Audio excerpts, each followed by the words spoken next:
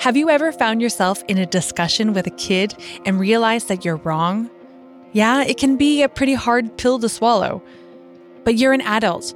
You know that you have to act mature and admit your inaccuracy. Now imagine you're a politician, and suddenly some school kids tell you that your actions on climate change are far from enough. That's basically what happened when millions of young people worldwide demanded significant governmental action in the fight against climate change. All inspired by the teenage girl from Sweden, Greta Thunberg, who started the school strike for the climate back in 2018. In this episode, we'll meet 3 members of the so-called Generation Greta. We'll also try to find out how they've become an enduring voice in the fight against climate change, even though many of them are still too young to vote. What does it take to speak out against the decisions made by adults? And what can we learn from these young activists? I'm Afton Halloran, and you're listening to the Nordic Talks podcast.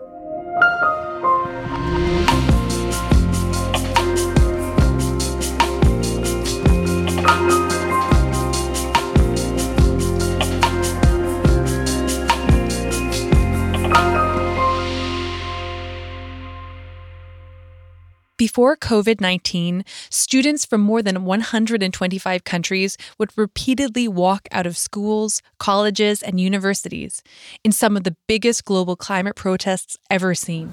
Peace planet! All planet! Peace planet! All planet! Peace planet! All planet! Peace planet! All planet! Peace future! All future! The movement called itself Fridays for Future. Why go to school when there's no future, they said, marching with slogans like, "There is no planet B." No more coal, no more oil, keep our carbon in the soil. Unlike uprisings seen in previous generations, this is not a youth movement trying to overthrow the system or start a riot. They simply demand world leaders to follow the agreements that they have already signed on to. This sounds reasonable, right? Well, it's easier said than done. But maybe these green young activists can teach us a thing or two. When do we want it? Now! What do we want? Climate justice! When do we want it? Now! Hey, hey! Ho, ho! Climate change has got to go! Hey, hey! Ho, ho! The 3 activists that we're about to meet share the same concern about the inaction of adults and world leaders. Good day, everyone. It's a pleasure to share this coming hour with you. They met to discuss their views in an online Nordic Talk event recorded during the official Climate Week in Lithuania. I have been concerned with the climate issues for as long as I can remember, at least the justice issues, because for me, climate issues is also an issue of justice. And the issue of climate is among the biggest issues of solidarity today. Today's climate policy affects children and young people, both today and in the future. And science states that we won't reach the Paris Agreement 1.5 nor 2 degrees goal if we continue the way we do today. The voice you've just heard belongs to Anna Sareli. She took part in the discussion from her home in Norway. Anna started working at a local NGO as a youth delegate for climate change. For the last 2 years now, she has represented concerned young climate activists at UN summits. She believes that we all have a role to play when it comes to reducing climate change. But what she's really fighting for is for world leaders to respect the international agreements that they signed on to. The 2 other people participating in the discussion also joined the conversation from home. They're both from Lithuania and share Anna's apprehension about the future of our planet. Their names are Dovydas Kaminskas and Živil Mantrimaitė. Let's hear first from Dovydas. My first engagement about this topic, about the green environment, about the sustainable development, was during my master's degree. I wrote my master's degree on the topic of European Union public procurement and about the green and sustainable criteria inclusion in public money spending. So that was my first touch of this really large topic. Anna, Dovydas, and Živil are all fighting for the same goal, a greener and more sustainable future. Yet their approaches vary from collecting trash to speaking up at UN climate meetings. But even though they have different stories, they all share the same determination to keep fighting. Živil started her fight against climate change at the age of 14. I think although in Lithuania, many people in general are not really concerned yet about climate change because they probably don't feel the direct impacts of climate and extreme weather events and things like that. In Klaipėda, what we felt is the environmental injustices, so things like air pollution and waste and so on. So this is how I started, because it was really obvious that that's the problem. So I joined a local eco club called Žvejonė here in Klaipėda. But then, of course, after organizing some things here, I also realized that the issue it's environmental justice is a big issue, but it also goes beyond on a global scale to this what we call climate justice and climate change. So I started from a small environmental justice perspective, but moved on into a global scale because I think that's also very urgent at this point.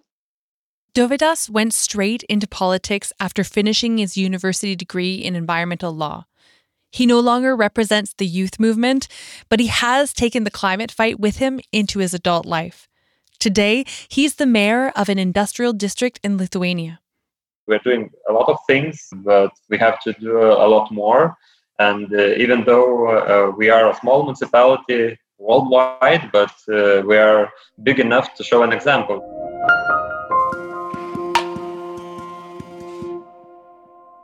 Of course, it's not breaking news that climate change is an urgent global challenge. We continuously hear about the tipping point, the importance of reducing CO2 emissions, and the Paris Agreement, and all the scary news that it might be too late to turn things around. According to the so-called Generation Greta, there's still hope, but the window of opportunity is quickly closing. And world leaders have to follow their own advice before the window slams shut. Back to Anna. I recently talked to a girl that has participated in the school strikes for climate, and she told me that what is most difficult to her is to be responsible for the actions that Norway's politics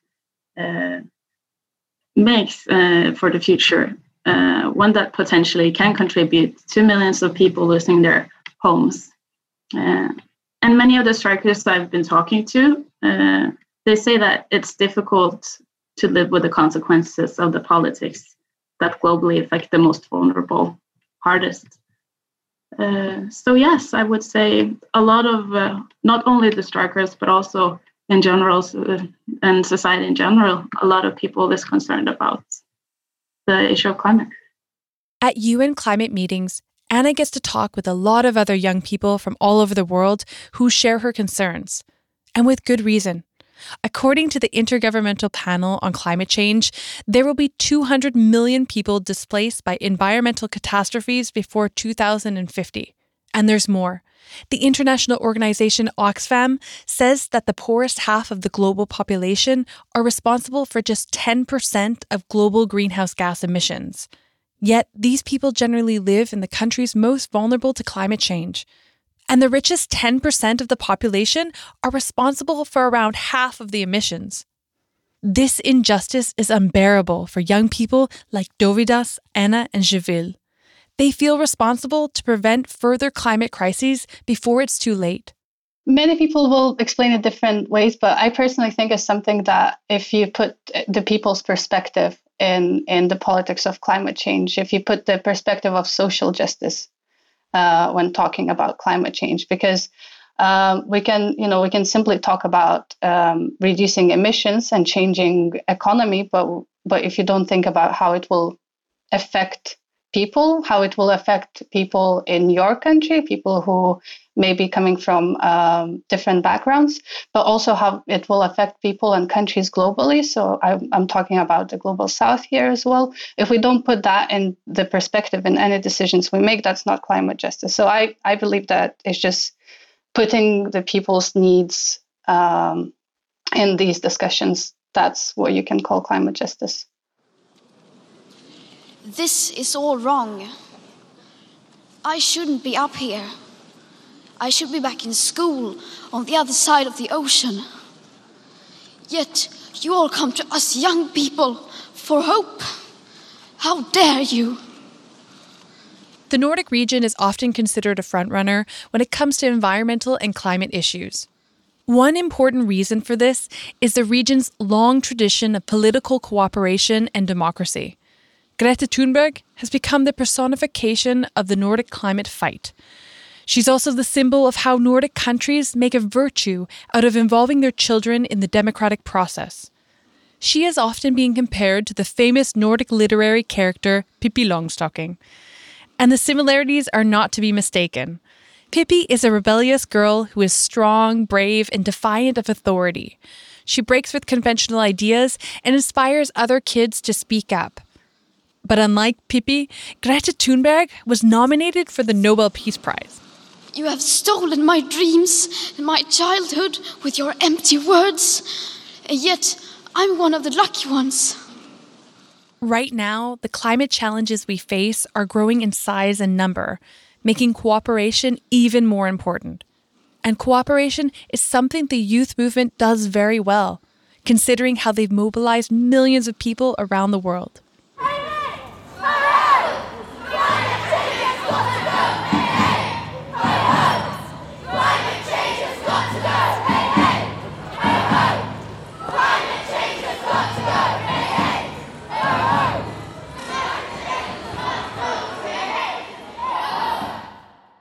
According to Javil, the scale of the Greta Thunberg movement has made it easier for young people to speak up and get adults to listen to their concerns, at least in Lithuania.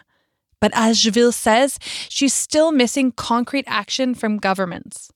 I started being an activist when I was 14, so that's more than 10 years ago. And it definitely has changed since then. I would say I remember when I was going to United Nations talks and Conference of the Parties related to climate change in the years of 2014 and 2013. And yes, it was really hard for young people to get their voices out there. I mean, most of it was through actions because young people at that point didn't have the platform to actually say what they think about climate change. It was we needed to make our own platform for that, right? We needed to go on the streets to make actions and to actually make sure that somebody hears us. Since the Fridays for Future movement has broke out, I think at least NGOs and municipalities and governments have, although there's people who still don't believe that, you know, young people should do anything about climate, but NGOs and municipalities have started looking at young people at that direction, but I'm not sure whether all of them are listening still to what they have to say, or whether because it's now so popular or has been popularized by Greta Thunberg and Fridays for Future, these, let's say, adults, and I'm talking now from my own experience, that these adults still sort of look down on you, but still expect you to be there because at this point it's very hip to have young people in your actions, in your projects. So this is my experience about how it has changed, but maybe not yet the full way. Anna's experience is different when considering the voices of young Norwegians. Norway has a long tradition of involving young people in decision-making processes, and youth delegates even get to join national delegations at UN summits. When I was younger, went to school, we were taught about the big picture, and then that's that.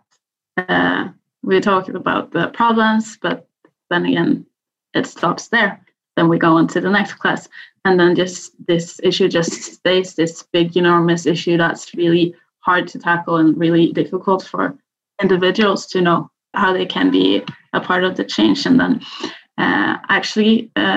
recently now, Norway has gone through a reform in their schools and are now also looking at ways to not only teach about these issues, but also give the students tools to tackle the problems.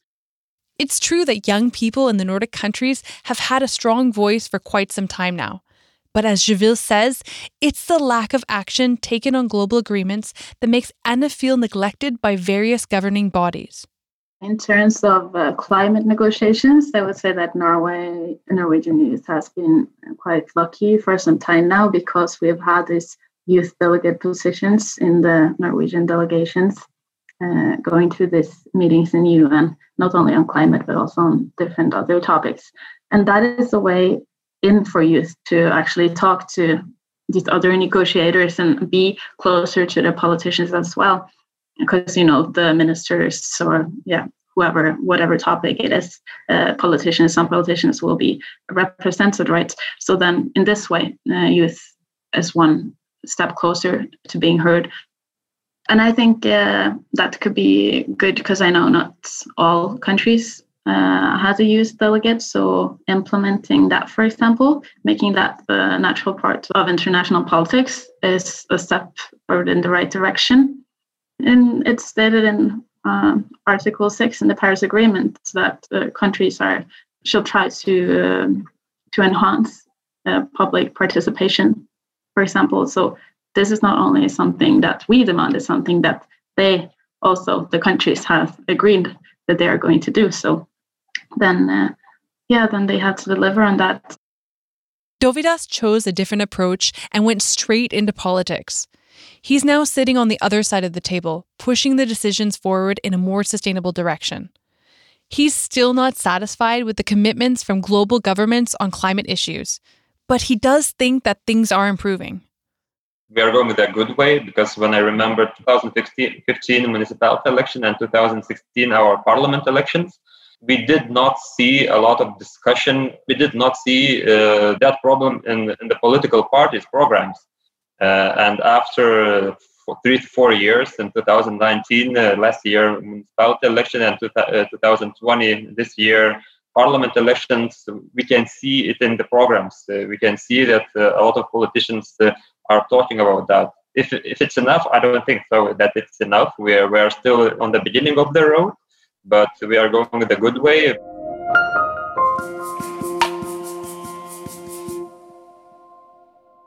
The global climate crisis continuously reminds us that we need to transform our economies and focus on green transitions. Some even say that the world faces a historical opportunity to change how we produce, consume, eat, and travel. According to the youth movement, we'll need to use the power of both systemic changes and individual changes if we want to have an impact. But as Anna points out, it's not necessarily easy to change your habits and your lifestyle if you've spent your whole life eating meat, driving your car to work, or flying to your vacation destinations. And one challenge for communities and governments is to resolve the conflicts of interest also of local communities and alternative renewable energy development. Because that's also been a discussion here in Norway. What are we willing to sacrifice? Some say windmills, for example, is a good solution. Some say this is conflicting with nature issues. So how also we will solve this? And this has actually become a quite intense debate in Norway right now. So at this moment, it's quite hard to conclude the discussions because it's a very polarized views. So this is also an example of issues that we face in the transition towards a greener future.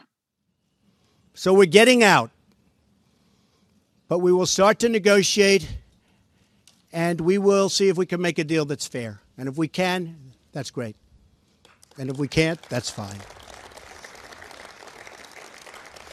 As president, I can put no other consideration before the well-being of American citizens. The Paris Climate Accord is simply the latest example of Washington entering into an agreement that disadvantages the United States to the exclusive benefit of other countries, leaving American workers, who I love, and taxpayers to absorb the cost in terms of lost jobs, lower wages, shuttered factories, and vastly diminished economic production.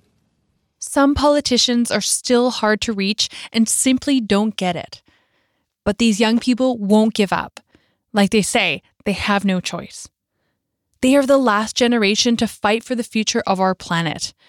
That's also why the youth movement is about upholding climate agreements rather than constructing new policies. I don't think that NGOs or communities can make big systemic changes because the power is not in their hands.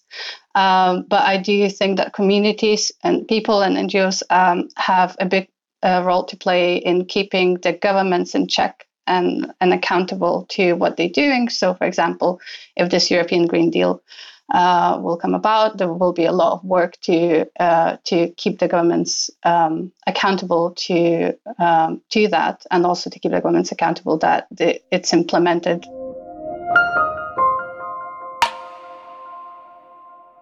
For the sake of our planet, the next generation is willing to fight, make sacrifices, and demand that politicians stick to the agreements. Thanks to one Swedish girl who stood up against world leaders. But as adults, how can we take action? Givil reminds us that our choices have consequences for other people, especially when it comes to climate change. Dovydas takes matters into his own hands and has joined politics. And Anna believes that we should continue to hold politicians accountable. Like Anna, Givil, and Dovydas, I too was frustrated with the political system when I was younger. And I also wanted to make the world a better place. But here's the thing. You don't have to be a young person to consider yourself a part of Generation G. The risks posed by climate change are far too great to be addressed by just one part of our society. Being an activist is not just for so-called hippies. It has now become a way of life.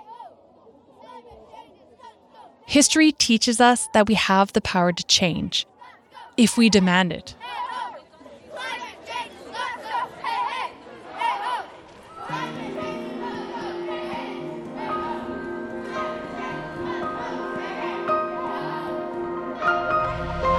Look us up on Instagram at Nordic.talks to get the latest updates on this podcast and live events.